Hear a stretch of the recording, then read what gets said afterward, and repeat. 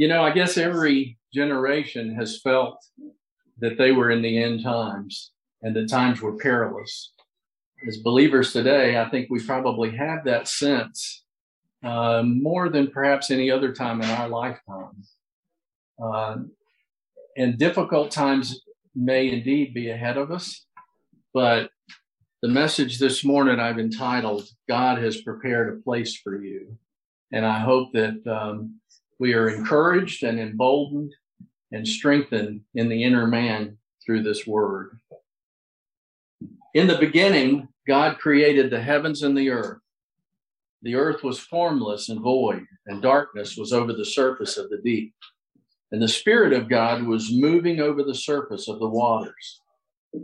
Then God said, "Let there be light." And there was light. God saw that the light was good, and God separated the light from the darkness. And God called the light day, and the darkness he called night. And there was evening, and there was morning one day. That's the first 5 verses, obviously, of Genesis. God created all that is, and out of nothing, he created it by the power of his spoken word. He spoke it, and it was so.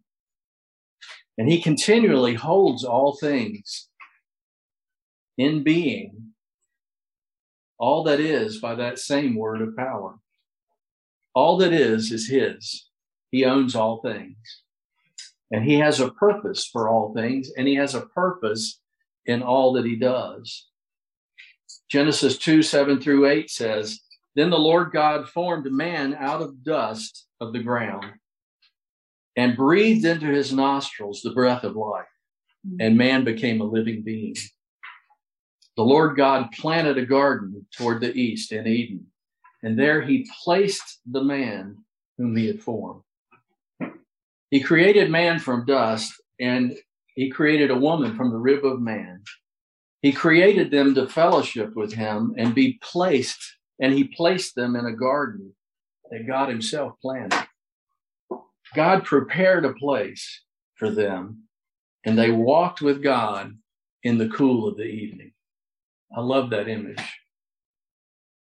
But when they fell out of favor because of disobedience and dishonesty, God executed his judgment because of his righteousness, and he expelled them from the garden, the place that he had prepared for them. Then God, at that moment, began a rescue mission, a plan to redeem a people unto himself, to, in effect, get man back in the garden, back in the place of fellowship. We see throughout the Old Testament that God had a plan for a place for his people, a plan for a place for his people. God promised a land to Abraham, a land flowing with milk and honey, a land of abundance and favor. Genesis 15:18 says, "On that day, the Lord made a covenant with Abram, saying, 'To your descendants, I have given this land from the river of Egypt as far as the great river, the river Euphrates.' Because Abram believed God, God reckoned his faith to him as right for righteousness." And then in Genesis 17:7, God says these words, "I will establish my covenant between me and you and your descendants after you throughout your generations for an everlasting covenant, to be God to you and to your descendants after you. I will give to you and your descendants after you the land of your sojournings, all the land of Canaan, for an everlasting possession, and I will be their God." It was an everlasting covenant for an everlasting possession, and I will be their God. In Preston's message last week, he shared with us from Deuteronomy of Moses' recounting of the Israelites' history with God up to crossing the Jordan to enter the land promised to their forefathers some 400 years earlier. God had made a way for his people and a place. Deuteronomy 4:35-40 says, "To you it was shown that you might know that the Lord, he is God. There is no other besides him. Out of the heavens, he let you hear his voice to discipline you. And on earth, he let you see his great fire. And you heard his words from the midst of the fire. Because he loved your fathers, therefore he chose their descendants after them. And he personally brought you from Egypt by his great power, driving out from before you nations greater and mightier than you, to bring you in and to give you their land for an inheritance, as it is today. Know therefore today, and take it to your heart, that the Lord, he is God, in heaven above and on earth below. There is no other. So you shall keep his statutes and his commandments, which I'm giving you today, that it may go well with you and with your children after you, and that you may live long on the land which the Lord your God is giving you for all time. As Preston noted, God brought them out to take them in for all time. God has a plan and a place for his people. Preston asked us to imagine for a moment our ideal place, our heaven, if you will. Well, I immediately knew mine. It was a place with rolling farmland and woods near a river. That would be a place of heaven for me. But God has a better image, a bigger and better plan. Fast forward with me to the New Testament, to the gospel of Jesus. Jesus the Christ is the fulfillment of God's plan and place for his people. I want us to focus this morning on the events that took place just a few hours preceding the Lord's crucifixion. Look with me, please, in John's Gospel, chapter 14, beginning with verse 1 for our main scripture verse this morning. This is a message for us today. Do not let your heart be troubled. Believe in God. Believe also in me. In my Father's house are many dwelling places. If it were not so, I would have told you. For I go to prepare a place for you. If I go and prepare a place for you, I will come again and receive you to myself, that where I am, you may be also. And you know the way where I am going. Thomas said to him, Lord, we do not know where you are going. How do we know the way? Jesus said to him, I am the way, the truth, and the life. No one comes to the Father but through me. We see in the preceding chapter 13 that over their last meal together, Jesus has just stunned the disciples by washing their feet and setting a divine example of service for them. And then he followed that act with the announcement that one of them would betray him. And Jesus tells Judas, what you do quickly. The disciples seemed to be clueless as to what was happening, and then Judas disappears into the night. After Judas departs, Jesus says this, now is the Son of Man glorified, and God is glorified in him. If God is glorified in him, God will also glorify him in himself and will glorify him immediately. Little children, I am with you a little while longer. You will seek me. And as I said to the Jews, now I say to you, where I'm going, you cannot come. A new commandment I give to you, that you love one another, even as I have loved you, that you also love one another. By this, all men will know that you are my disciples, if you have love for one another. Simon Peter said to him, Lord, where are you going? Jesus answered, where I go, you cannot follow me now, but you will follow later. Peter said to him, Lord, why can I not follow you right now? I will lay down my life for you. And Jesus answered, will you lay down your life for me? Will you? Truly, truly, I say to you, Peter, a rooster will not crow until you deny me 3 times. So this is the setting for chapter 14. Maybe you've experienced a meal with family or friends that begins very delightful and pleasant, and then it takes a turn. Nothing like this one. Jesus knows that he has just upset the disciples. They don't understand what's happening. And he seeks to comfort them with verses 1 through 4 of chapter 14. Do not let your heart be troubled. Believe in God. Believe also in me. In my Father's house are many dwelling places. If it were not so, I would have told you, for I go to prepare a place for you. If I go and prepare a place for you, I will come again and receive you unto myself, that where I am, there you will be also. And you know the way where I am going. But they still aren't connecting the dots. Thomas, almost in exasperation, it seems, says, Lord, we do not know where you are going. How do we know the way? And Jesus replies with those eternal words, I am the way and the truth and the life. No one comes to the Father but through me. It's important, I think, to remember that this was not a proclamation made in the city streets or in the synagogue, in the temple.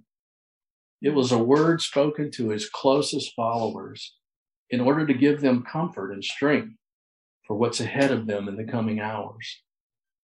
Do not let your heart be troubled. Believe in God. Believe also in me. For I go to prepare a place for you. For many years, I assumed that this passage meant that Jesus was going to heaven to prepare a place for those who would put their trust in him. But in reflecting on this passage more deeply, I don't believe that was the Lord's intent with those words. John Piper posed this question regarding this passage. Is my home in heaven in disrepair? Needing some work? Does this mean that sweet fellowship with God is somehow defective and would need to be worked on? Can Jesus say in Matthew 25:34, come you who are blessed by my Father, inherit the kingdom prepared for you from the foundation of the world? But he can't say that the rooms have been prepared before the foundation of the world. Do they have work to do? No. The house of God and its many dwelling places or rooms is not in disrepair in heaven. The dwelling place of God is complete and perfect, as it has been since the foundation of the world. The problem is not the condition of the dwelling, it's rather the condition of the potential tenants, the dwellers, the occupants. We are not fit for heaven because of sin and rebellion. And as a result, the rooms in God's dwelling place are securely closed to man. The door is locked because of sin. Sin must be atoned for to open the door. We need an open door to access the rooms. Good news, Jesus is the door. He is the Lamb of God that takes away the sin of the world and unlocks the door to God's house of many rooms. John Piper described it eloquently like this. In other words, I go to prepare a place for you, and as I go, I become the way that you get there. I am the truth that you hold on to get there, and I am the life, the eternal life that you will enjoy when you get there. When I say I go to prepare a place for you, I mean I open the way, and I am the way. I confirm the truth, and I am the truth. I purchase the life, and I am the life. In other words, Peter and the other disciples and you and I do not need to have an unholy turmoil of soul, that we're imperfect, that we're wrath-deserving, unworthy followers of Jesus. Our sin does not mean that our place in God's household will be unavailable or unsuitable, because Jesus that night goes to purchase our forgiveness and become the way to the Father. He makes our room not only available, but suitable and certain for his redeemed sheep. So let not your hearts be troubled. Trust me, Jesus says. Perhaps the most pleasing portion of this passage for me is this. If I go and prepare a place for you, I will come again and receive you to myself, that where I am, there you may be also.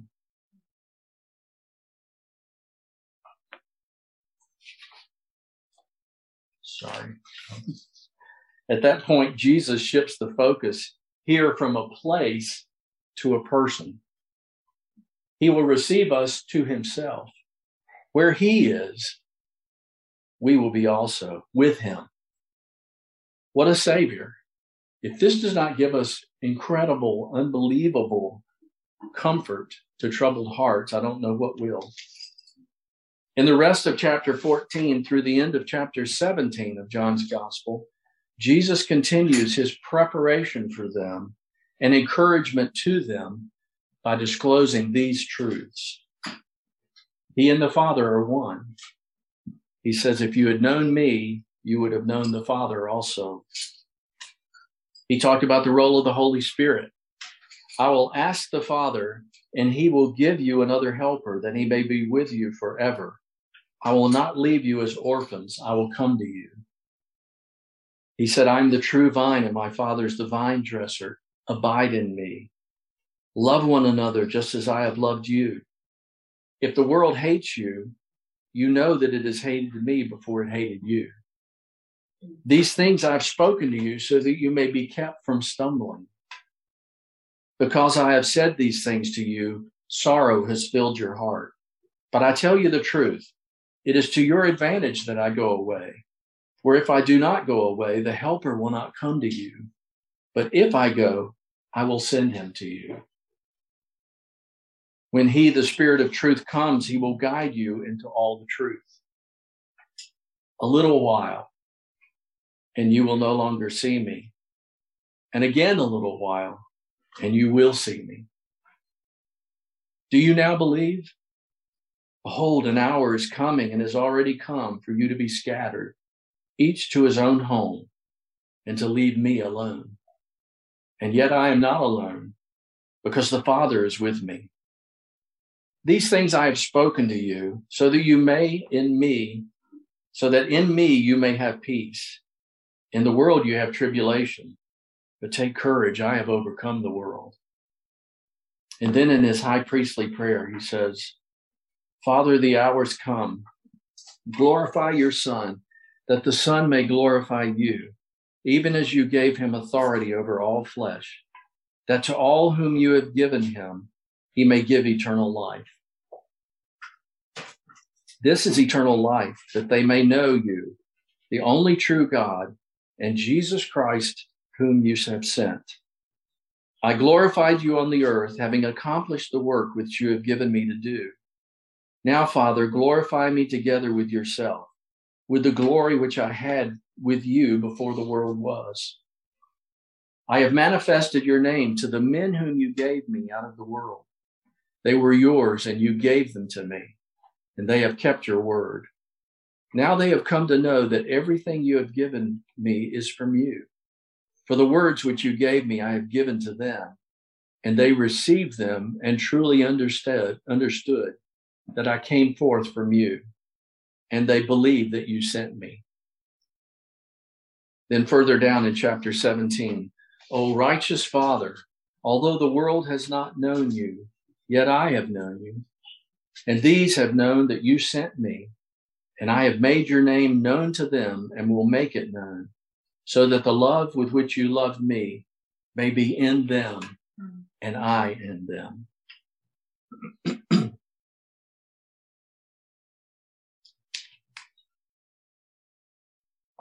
They then left the upper room where they shared their last meal together.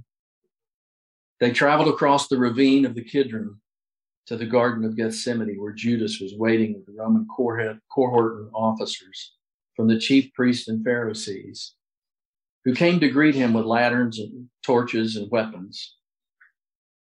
Judas betrayed the Lord with a kiss, and they arrested him and bound him and took him away.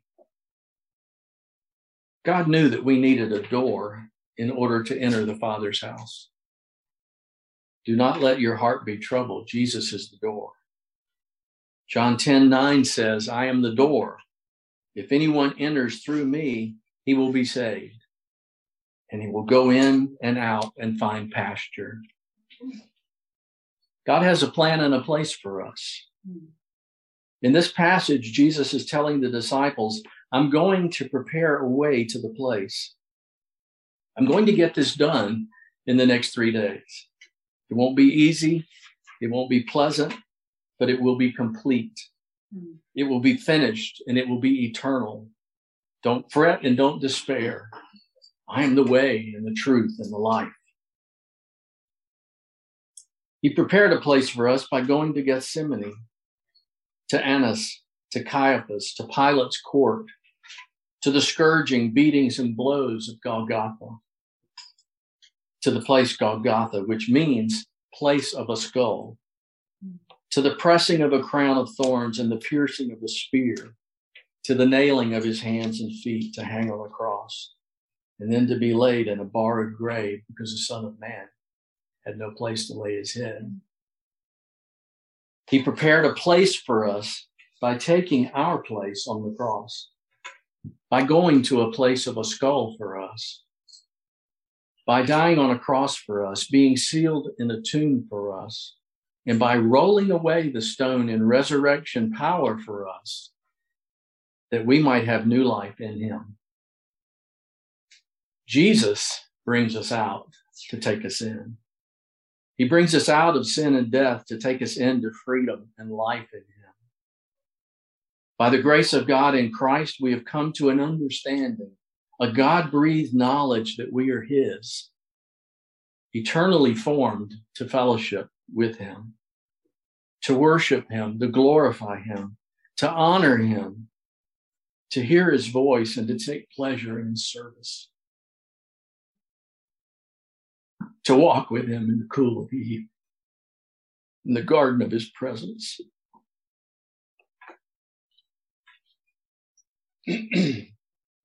Romans 5 tells us that we've received an introduction by faith into the grace in which we stand, a grace that God purposed and purchased through his death, burial, and resurrection. Therefore, having been justified by faith, we have peace with God through our Lord Jesus Christ. A few weeks ago, I recounted at the park in the pouring rain that story of Jesus resurrecting Lazarus from the grave. I may have startled some of you when I said, "Come forth." Someone's noted that if Jesus had not called Lazarus out by name, no doubt all the dead would have risen from graves throughout the world by the power of his word. On that day, Jesus commanded those watching to roll away the stone in front of Lazarus' tomb. But on his resurrection morning, Jesus himself rolled away the stone. He was raised by the Father, by the Spirit, and by himself. Praise him. He is the Lord of Lords and the King of Kings. Our purpose, our calling, is to yield to that lordship with a childlike faith. And in so doing, to know him and to make him known by our love for one another, with the fruit of the Spirit in our lives that Bill iterated for us a few weeks ago. He's brought us out. He's bought us out. Most assuredly, brothers and sisters, he will take us in. Do not let your heart be troubled. Believe in God. Believe also in me. In my Father's house are many dwelling places. If it were not so, I would have told you. For I go to prepare a place for you. And if I go and prepare a place for you, I will come again and receive you to myself, that where I am, there you may be also. And you know the way where I am going. He is the way to the place. He is the truth of the place. He is the life in the place. And we will be with him forever in the Father's house because he is the door. God speaks, and it is so. Be of good courage. He has come, he has overcome, and he is coming again. Amen. Preston, will you pray for us in closing? You may want to come up here so they can hear you too. Thank you.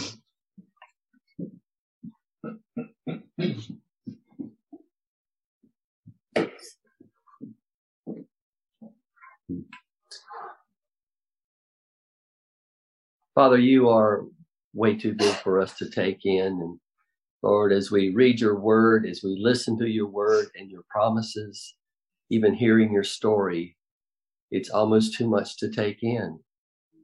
And so, Lord, we thank you that you reveal it to us little by little, Lord, that we can, through the times of walking here in the earth, we can have all these aha moments of new understanding of your mysteries, of your greatness, and of your majesty. And Father, I just pray that we would continue to walk in a steadfast faithfulness. Lord, your grace is and your goodness are there for us. And I pray that we would have open hearts to receive them, Lord, not only and to take them to ourselves, but Father, to be gracious and good to a watching world and to one another. Go with us, Father, as we continue to be your ambassadors, as we continue to learn of you, as we continue to trust you and believe that you truly are our way, the truth, and the life that we have within us now and will have in eternity before you and with you. In Jesus' name, amen.